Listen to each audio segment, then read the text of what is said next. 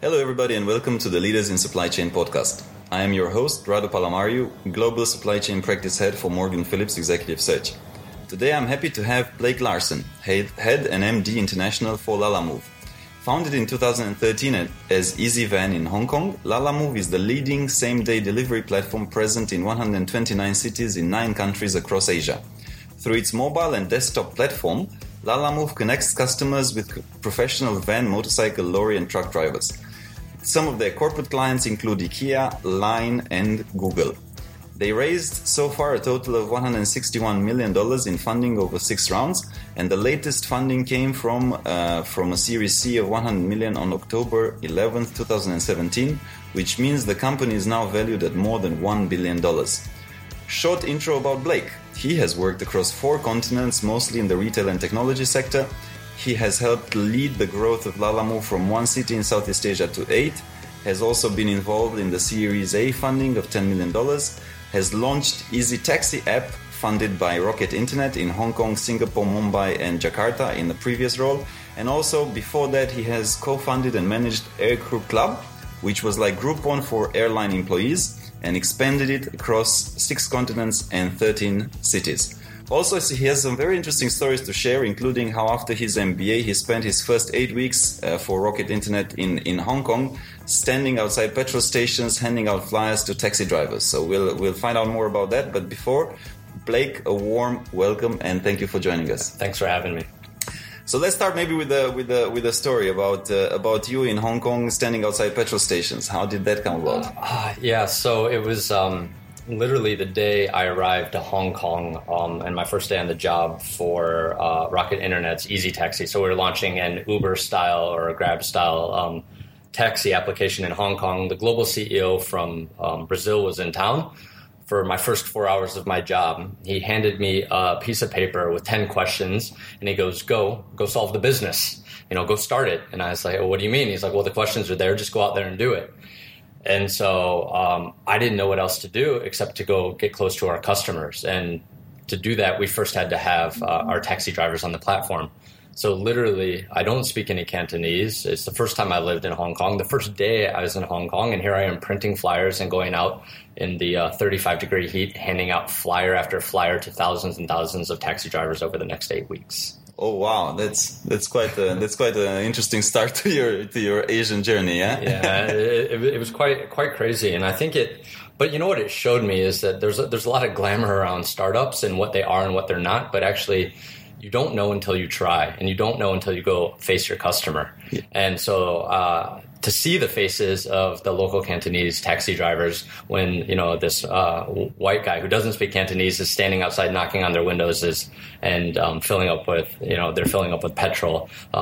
They obviously rolled down their window because of the novelty of it, but it was the best way to kind of get my fingers into the business right away. Yeah, absolutely. And it's a very interesting story also because if we think about the story of Grab is another taxi app, right, that started in Southeast Asia, and the founder of Grab, which is Anthony Tan, he did the same, but in Malaysia, in a different geography, but exactly the same. Because the principle, as you rightfully said, is you need to be close to your customers, right, or to your users. Yes. So interesting story. So tell us a little bit about Lalamove, right? What it is for the listeners that don't know how exactly it works and how does it add value to people. Sure. So Lalamove uses a crowd sourced model as well, kind of like the taxi apps, but instead of moving people, we're moving things. So our focus is really and exclusively on hyper-local deliveries. So we're not doing between cities, we're not doing international, we're really focusing on first and last mile deliveries in the largest cities across Asia, and we use a crowdsourced model to do this. Yes. Okay, so it's specifically only in intracity, right? So intracity, last mile delivery, exactly, matching available space in lorries, in vans with the need. Exactly. Okay. So the local delivery space is very, very fragmented, and actually a lot of the local logistic companies don't even own their own assets. and they're working with independent contractors anyway, right? So basically, we're taking all of this fragmented supply pool, putting it on a mobile platform to drive the efficiency of our drivers. But because of the model and the density of these drivers, our core competitive advantage really is how fast we're able to do delivery relative to traditional means of delivery. And so you're the MD and head of international, right? So what's your role as in that capacity at Lalamove? Right. So we're across 129 cities right now across Asia, and that's split between mainland China and outside of mainland China. So my role is actually the business outside of mainland China. That includes all of our city operations, our product team, our tech team, our finance, all the shared services, etc. So I'm running our business across the SEA region. And how different is it to operate across different cities, across different countries? Because I imagine also from a last mile logistics center that would differ from the consumer's behavior that would differ. Tell us a little bit about that. Yeah, so I think this is depending on who you're talking to about this question, right? So people talk about the opportunity in Southeast Asia, 620 million, 650 million people. And if you're not really familiar with it, you just look at that number and you look at growth rates of anywhere from 5 to 10% in all of these countries and for the GDP, and you say, wow, that's a really, really big opportunity. But when you actually start digging into the details, the nuances across the countries, across the cultures and everything really, really make the region an opportunity, but a huge, huge challenge to operate effectively. And I think for us specifically, I like to, simplify it into like the customer's expectations in Singapore versus like Manila, because we're in both markets, right? And for example, in Singapore, if you told the customer, hey, I will deliver your goods, today, and I promise I won't steal them, they would laugh at you. Yes. Because Singapore is one of the most secure, safest cities. Traffic is generally pretty good compared to the mega cities across Southeast Asia because it's not that big. The infrastructure is very strong. But yet that value proposition of, hey, I'll deliver it to you in the next couple hours, and I promise your goods will actually show up in Manila is very, very strong because the local offering in that market is proven to be quite unreliable of the goods even showing up. So we've really had to adapt to the local cultures and also like the infrastructure challenges or lack thereof in competing markets. And so Singapore and Manila, again, I think these are really two extreme examples of where the customer's expectations on what fast means, what reliable means, what secure means are really, really different. And I wanted to ask you actually, because I know that I think in certain markets and specifically in Hong Kong, where also your density is larger, you have the promise of 55 minutes delivery time? So actually, if you look at our average delivery time across the region, and this actually, I'll put China into this, our average delivery time from order to drop off is 55 minutes. So that's impressive. It's really, really quick. And the reason we can do this is because the level of driver density we have. So across the region, we have over 2 million registered drivers on our platform. Right. So I believe the statistic was the largest logistics fleet in the world, and this is a few years ago, was the United States Postal Service, and they had something like 250,000 vehicles. So after 4.5 years, we have over 2 million registered drivers on our platform.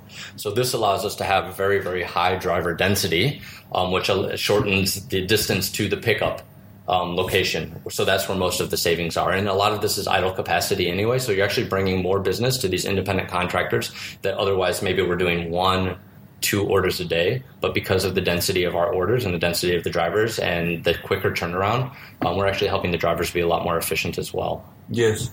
No, but that's fantastic. I didn't know this statistic, because also I'm thinking from coming back to the problem with the traffic, right? Because let's take in Southeast Asia, I think Manila and Jakarta are probably the most the craziest in terms of traffic, yes. Aren't they, right? So if you indeed have the driver, I'm just thinking out loud, right? But if you have the driver in the same neighborhood and they can pick it up, right, and then still 55 minutes. I would doubt they would do that in 55 minutes in Manila and in Jakarta, but still. It's a bit longer, but actually I was looking at the number this morning, and our average arrival time, right, from the time a driver accepts an order to the time he arrives in Manila is 9 minutes.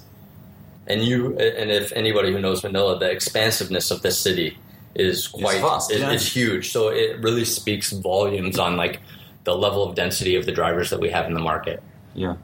And also, I guess the caveat on this too, for people that like don't know Southeast Asia, is that the types of vehicles that you do delivery with is quite vast here, right? So everything from motorcycles to cars to vans to 10-foot lorry, 14-foot lorry, et cetera. All the local deliveries done by so many different means and different types of vehicles that obviously the arrival time and delivery time is impacted in the cities that have the worst traffic based on the type of vehicle that they need to do the delivery. Yes. And how do you pay the technical question? Yeah. But how do you pay the drivers? How do the drivers get paid in a sense of, is there a flat fee? Is there right? No. So actually, our pricing model is a base price plus a per kilometer price based on the vehicle type, right? So all we do is a revenue share model with them. The driver keeps 80 to 85% of every order, and we take 15 to 20% of that. Okay, so it's very similar to Uber. It's quite similar. Okay. Yeah. Which was the fastest growing country for you in Southeast Asia, and maybe some of the key lessons for you in growing the business there? Yeah, sure. So each city, one thing I've learned through launching many cities is that the growth trajectory is not predicated at all on your past performance in other cities. And a lot of it is because of the localization or the local dynamic of what's happening from a competitive standpoint. But recently we've launched Vietnam and Philippines. So we launched Ho Chi Minh and Manila. And so right now, after about 15 months, Manila is growing unbelievably, but maybe the first 4 or 5 months it was a little bit slower. Whereas Ho Chi Minh, from the very first day, grew very, very, very quickly. And a lot of it has to do with the both the experience that customers are used to in that market. So is the basic service level good, high or not? And then also the abundance of supply. So these are two markets where the supply is very, very abundant, and actually the general level of service that people are used to getting from delivery providers is not that high. So we've seen tremendous success in these two markets. Because basically, so if I am to summarize, the pain points is that, okay, they have pretty bad delivery service or existing, and then you come in and fill up that gap. And when you say that you're growing, it's a good growth. I mean, can you give us some specifics, like how big is your growth? I mean, we can easily range anywhere from like 20 to 50% month-on-month growth for the first 2 years. Wow. Right. Yeah. That's so. And I think something that's important and that's quite close to our ethos as a company is we actually very much believe in sustainable growth too.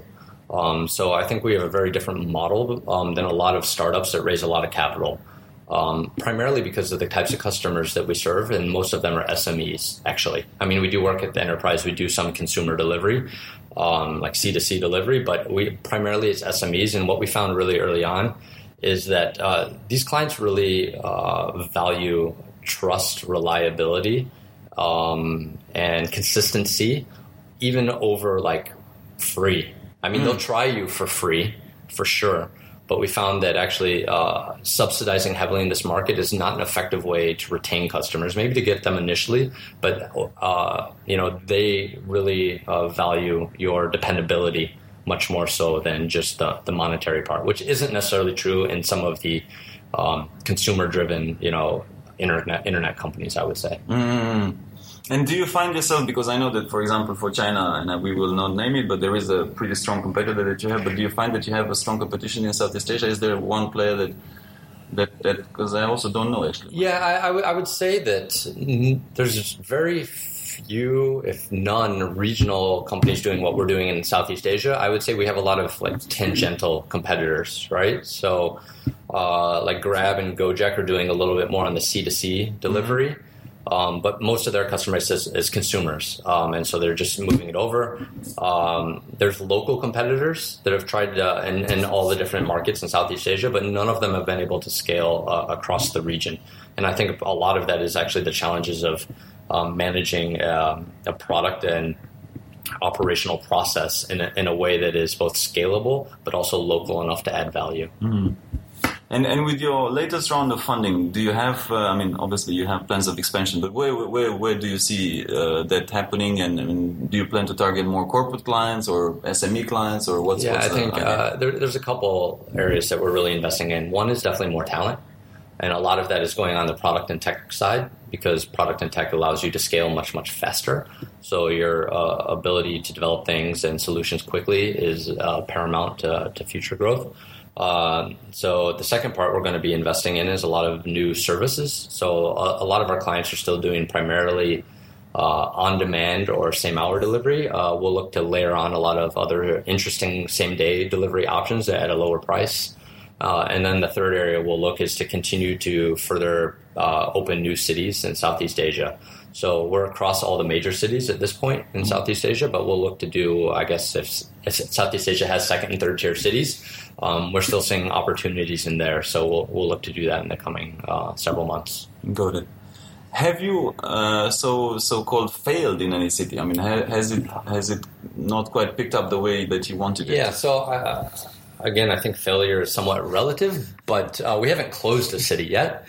And I would say that, most of the time we believe there's an opportunity for delivery everywhere in Southeast Asia right now and China. It's just whether you can adapt quick enough to be relevant in that market. So one of the examples, though, that where we really had a challenge is our first city was Hong Kong.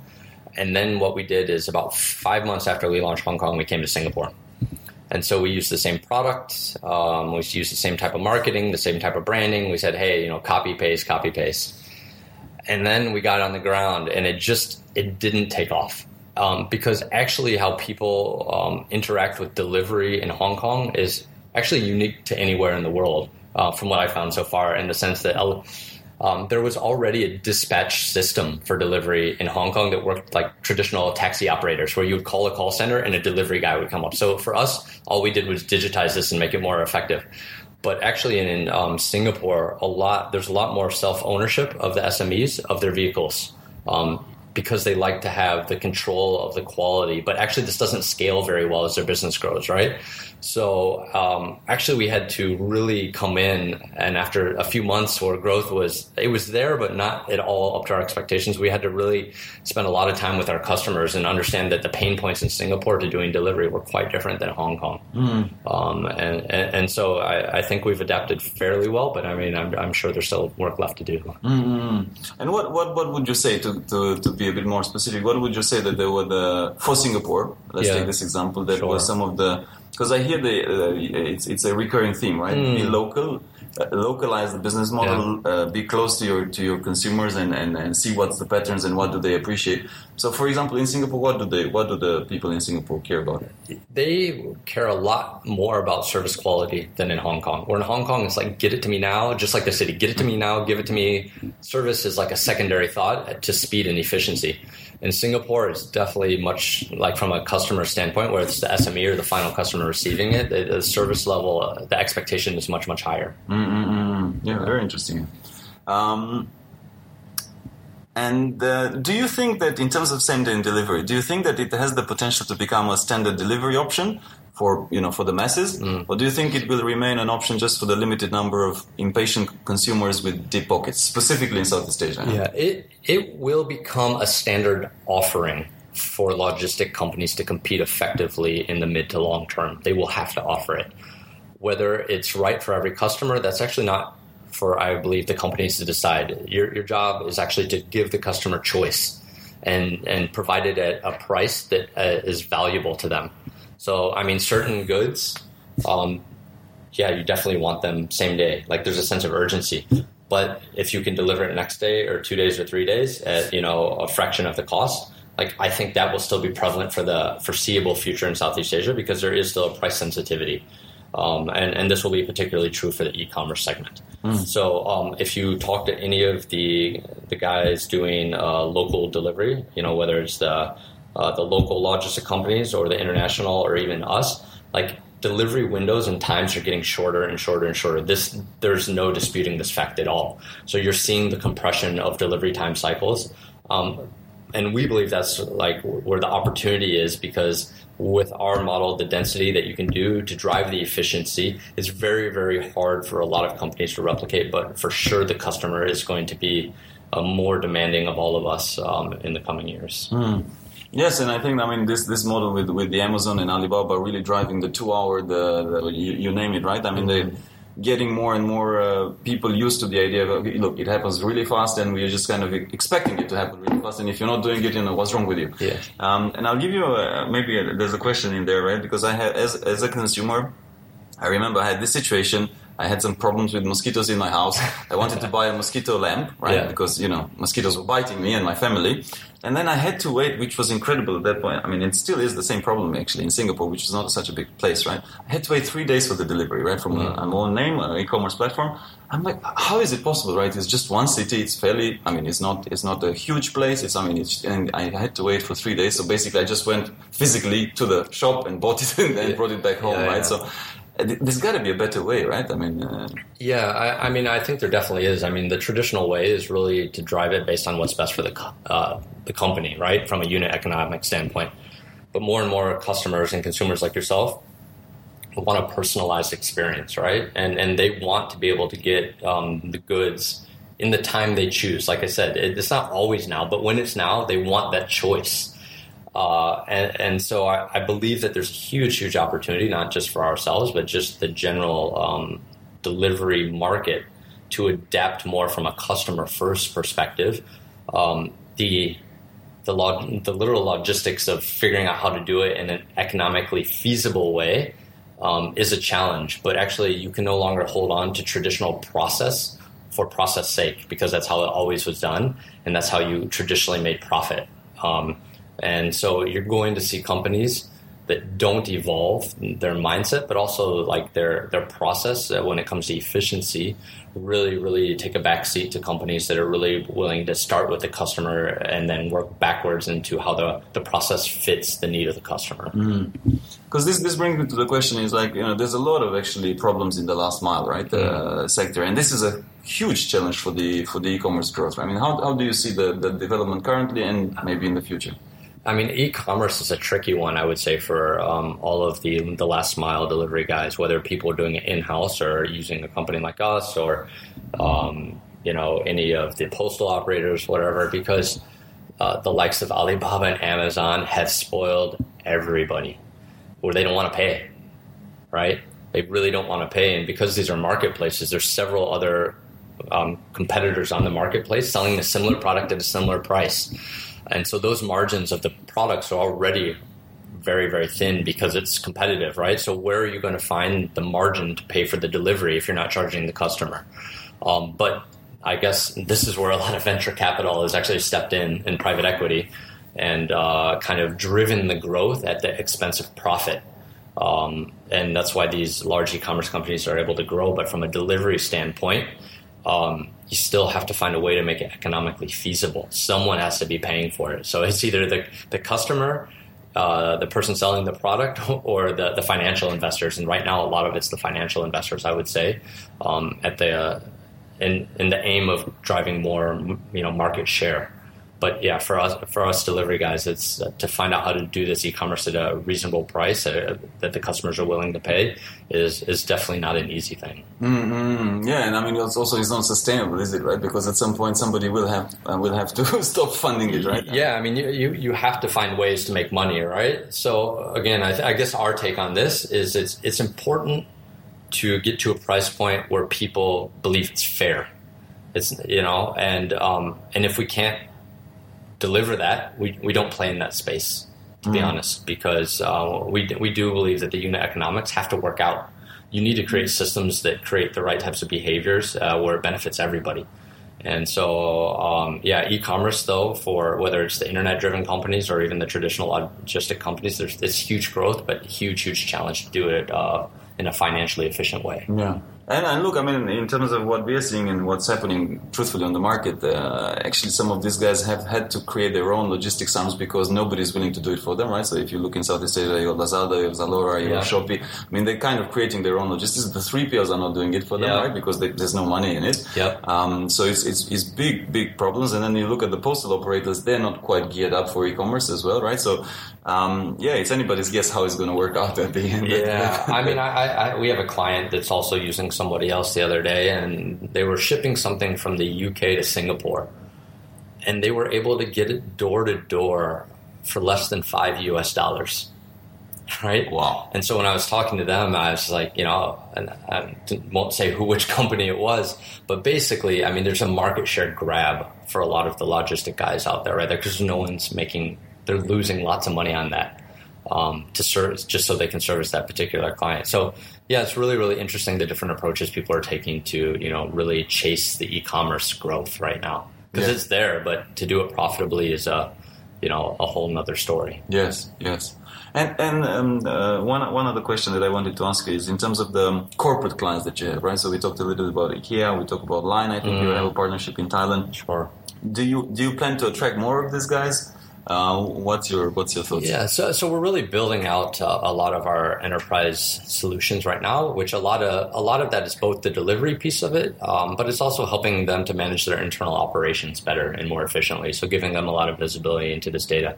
Historically, we've actually purposely avoided the enterprise clients when we were much smaller because they're the guys with all the capital. Yet they want really long credit terms, which is like a death sentence for cash flow for startups. The sales cycle's long. Their strategies typically are to use multiple providers, so it's not like they're aligning their interests and your interests wholly. So when we were smaller, we found it to be a very high risk strategy. When you nail the big clients, it's very rewarding. But we had a few bad instances, particularly on the collection side, when we couldn't afford to have all that cash that was ours sitting with somebody else that could actually afford to be paying us on time. And so, we're going through a transitional phase where we're, moving back into this segment, though. Yes. Let's move a little bit in terms of talent, in terms of hiring, in terms of getting the right people on board, right? So how do you typically hire your city directors? And maybe tell us a little bit about the process of launching a new city. Yeah, so I gleaned a lot of experience from my day actually handing out flyers to the taxi drivers in Hong Kong on this one. That was useful. Yeah. And so what we typically do is, we do have an interview process. We actually go by a process from a book called A Method of Hiring. And I think it's important just to have a standard process. I don't believe there's a lot of right process. There's probably one that fits you better, but actually doing it consistently is one way to look for our city directors. But going back to the Hong Kong story, we basically tell these guys, we give them an exercise, and I say, look, I want you to go talk to 5 customers, small business owners, just ask them how they do delivery, and I want you to go talk to 5 delivery drivers. Just go find them in the streets and tell me what you find out. You don't have to tell them you're applying for a job. Just ask them what's going well for them when it comes to delivery and what's not going well. And there's a lot of things you get from that. One, you get their ability to kind of dissect what problems are not important, but also you get a sense of like their character. Because I actually have gone to interview a lot of people that said, well, I'm going to be the city director. That's not my job. And that's the best way to end the interview process with us, because it's actually not important what I think, it's what the customer thinks. And if you're not willing to go out and speak directly to our customers, and our customers are both the business owners, but also drivers are definitely our customers as well, we won't even entertain a second interview. And then the second part of that is one of the characteristics we definitely look for is somebody local. There's we have one exception to this, but people that understand the local dynamic, the local culture in SEA or even China are very, very important. They have to understand like the cultural psychology of that city, particularly again with our driver. We're working with thousands of drivers in this city, and they might not always especially as like somebody like me, I'm from the US, I've lived outside a long time, but I will never understand the psychological aspects of what it means to be a driver in a city if you're not from there. Right, so we really, really look for a core team at the local level that is from there, and oftentimes they've all either come from a similar industry, or they've also been educated abroad too, because we want people that both can like narrow in on the local thing, but they need to understand like more global, regional context, and so that's really a killer combination for us.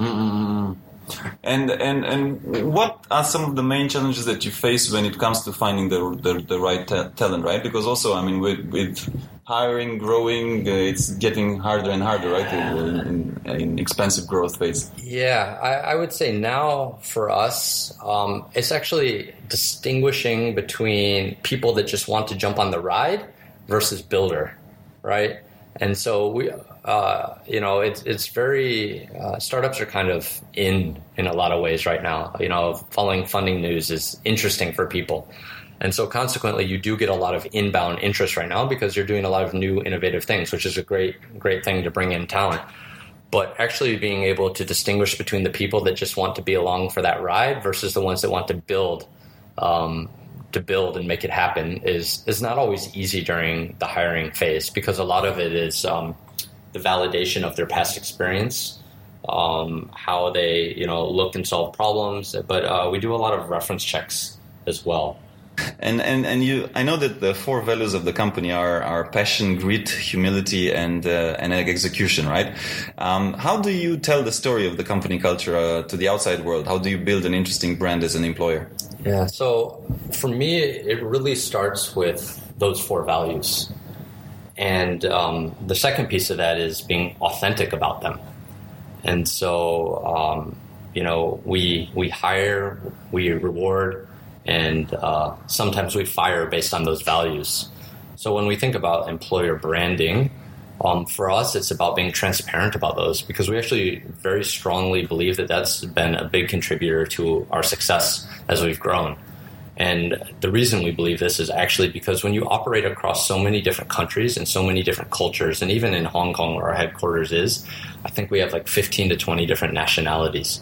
It would be very easy to say, oh, it's different in this country, or somebody else does this in a different way, and it's not a good way, or you wouldn't understand, you're not from here.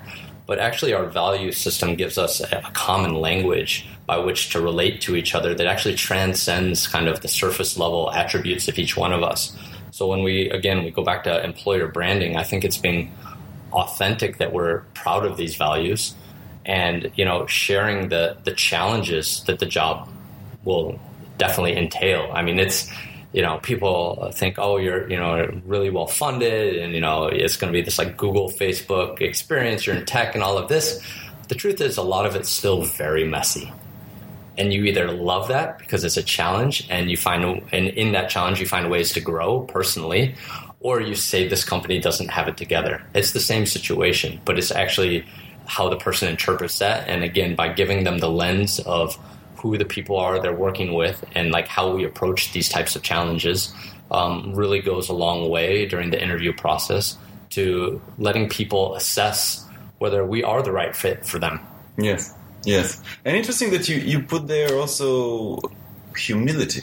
Yeah. That's an interesting one, right? I mean, I understand passion, grit, execution, I understand. Yeah. But humility, why did you put humility? Yeah, so there's actually, humility has three meanings for us. And it's actually, if we do let people go, it's typically because of this, not the other ones. And so this is why it's maybe the most important for us. So the three things humility means for us is what you would expect, putting the team before yourself.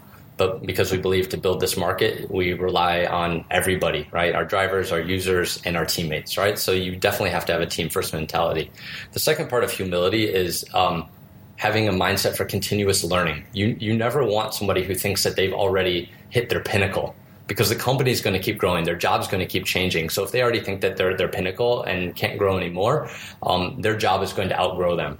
And then the third one that I found the most interesting early on when we talk about humility is we say we don't want people that recreate the wheel.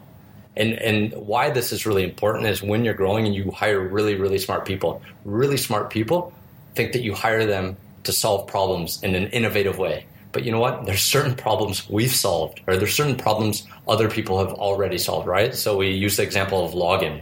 Facebook and Google know how to do login on something. Like, we don't need to come up with a new way to do login. So that we have to convince these really smart people that they don't need to solve things that have already been solved, but put their energy into the hard things that haven't been solved. But that's very, very counterintuitive sometimes when you hire exceptional people.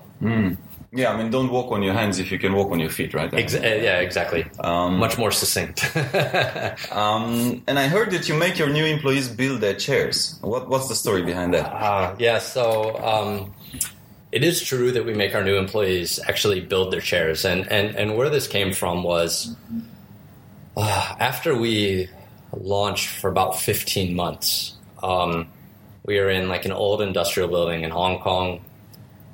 We had just moved into the new office. This was the new office, but it was still not very nice.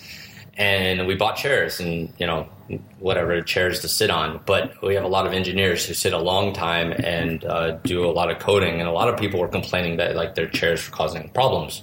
But we didn't have any money to go buy new chairs. And also we're in a business that is about efficiency. So actually like throwing away perfectly good chairs for new chairs doesn't like really fit with who we are. And so we couldn't afford to buy 50 new chairs at that time. So what we did for the next 12 months is we had a monthly town hall, and we would raffle off 5 new chairs every single month because that's what we could afford. And so through that process, we took something from people complaining about, oh, my chair doesn't work, to being something where people were really excited to get their name drawn out of a bag. But there were conditions to it, is that if you didn't pick up your chair, because it was in a box, I'm sure we're ordering the same chair still, and I think they're still from Taobao. They're better than the old ones, but people actually had to put them together with 2 days, or the name went like back into the bucket and it would get redrawn. So people were really obsessive about their chairs. And it really is close to our heart. 1, because we believe in building a sustainable business. 2, we believe in not wasting resources and actually making resources more efficient. And 3, it's to remind us that this is a long journey, and you come from very humble beginnings where things aren't perfect, but you can turn these challenges into exciting opportunities if you just let your mind go there. And so people now, we across China and Southeast Asia, we have 3,700 employees now. And so it would be very easy to look at the headlines of the funding to say, they're across all these cities, they have all this money, but we don't want to lose the things that made us successful in the early days. And the chair is like a good reminder of the journey of where we've come, but the journey that we still have to take. Mm-hmm. Very interesting. I was just yesterday, I was talking to a very successful entrepreneur from Myanmar, and he started many years ago in the manufacturing business of food manufacturing. And at that time when he started it, he basically had to take a loan, and he basically mortgaged his house and everything, and he still had enough money only for half of the factory. So half of the factory was built in iron and all the normal materials, and half of it was built of wood, because he couldn't afford it anymore. And now, many years later, he turned into a very, very successful businessman. But he keeps that factory as it was because he wants that to be a reminder. Look, we started there. We are now here, but let's not forget where we started, right? Because it's so many people that can fall into complacency. Yes, and I think it goes back to the point I was making. There's do you want people that are along for the ride, or do you want builders? And we're still building. So I think little things like this are symbolic reinforcements of the type of people that we want to join us on this journey. Mm. Final question. What would be an advice that you would want to share with somebody just graduating and wanting maybe to start a career, to get into startup or whatever? What would you advise? Sure. So I've got 3 points on this, actually. The first is, you don't realize this till you're out of school, but up until you graduate, your entire life is prescribed for you. Right? The schools, you go to school, and then you go to university, and you go through things, but all of that, probably your parents or other people have kind of put you on this path. And then you get out of school and the path is open, or at least it should be, right, at this point. And so you really have to think hard about that transition to growing up is really about going from other people telling you what you need to be doing to figuring out what you need to be doing on a daily basis. Because no longer are people going to pat you on the back for getting a good grade. They're paying you to do a job. So don't expect a pat on the back anymore just for doing what you're getting paid to do. And I think that's a really hard realization for people graduating. The second part that I believe very strong in is the idea of self-authorship. So really creating your own story, right? Again, I think this goes back to everything being prescribed for you. You don't realize that all of the influences up until this point in your life have really informed your personal perspective on things. But you have to really self-reflect and say, is that my perspective? Does that align with my personal value system anymore? Right? Just because you thought you should go into tech, or you thought you should be a doctor, or a lawyer, or whatever the job is that you thought you should after you graduate, is that really who you are? And so I really encourage people to try to do some self-reflection and see if what they're doing really aligns to who they want to be. because it's very easy to go on a path that's more driven by like what you see in society. It's not even your family, right? Like, go make money, go do this. Pretty soon you start following a path and you don't even know anymore if that's your path or someone else's path. So self-authorship is super important concept for me personally, and I think I wish somebody told me that much earlier in my life.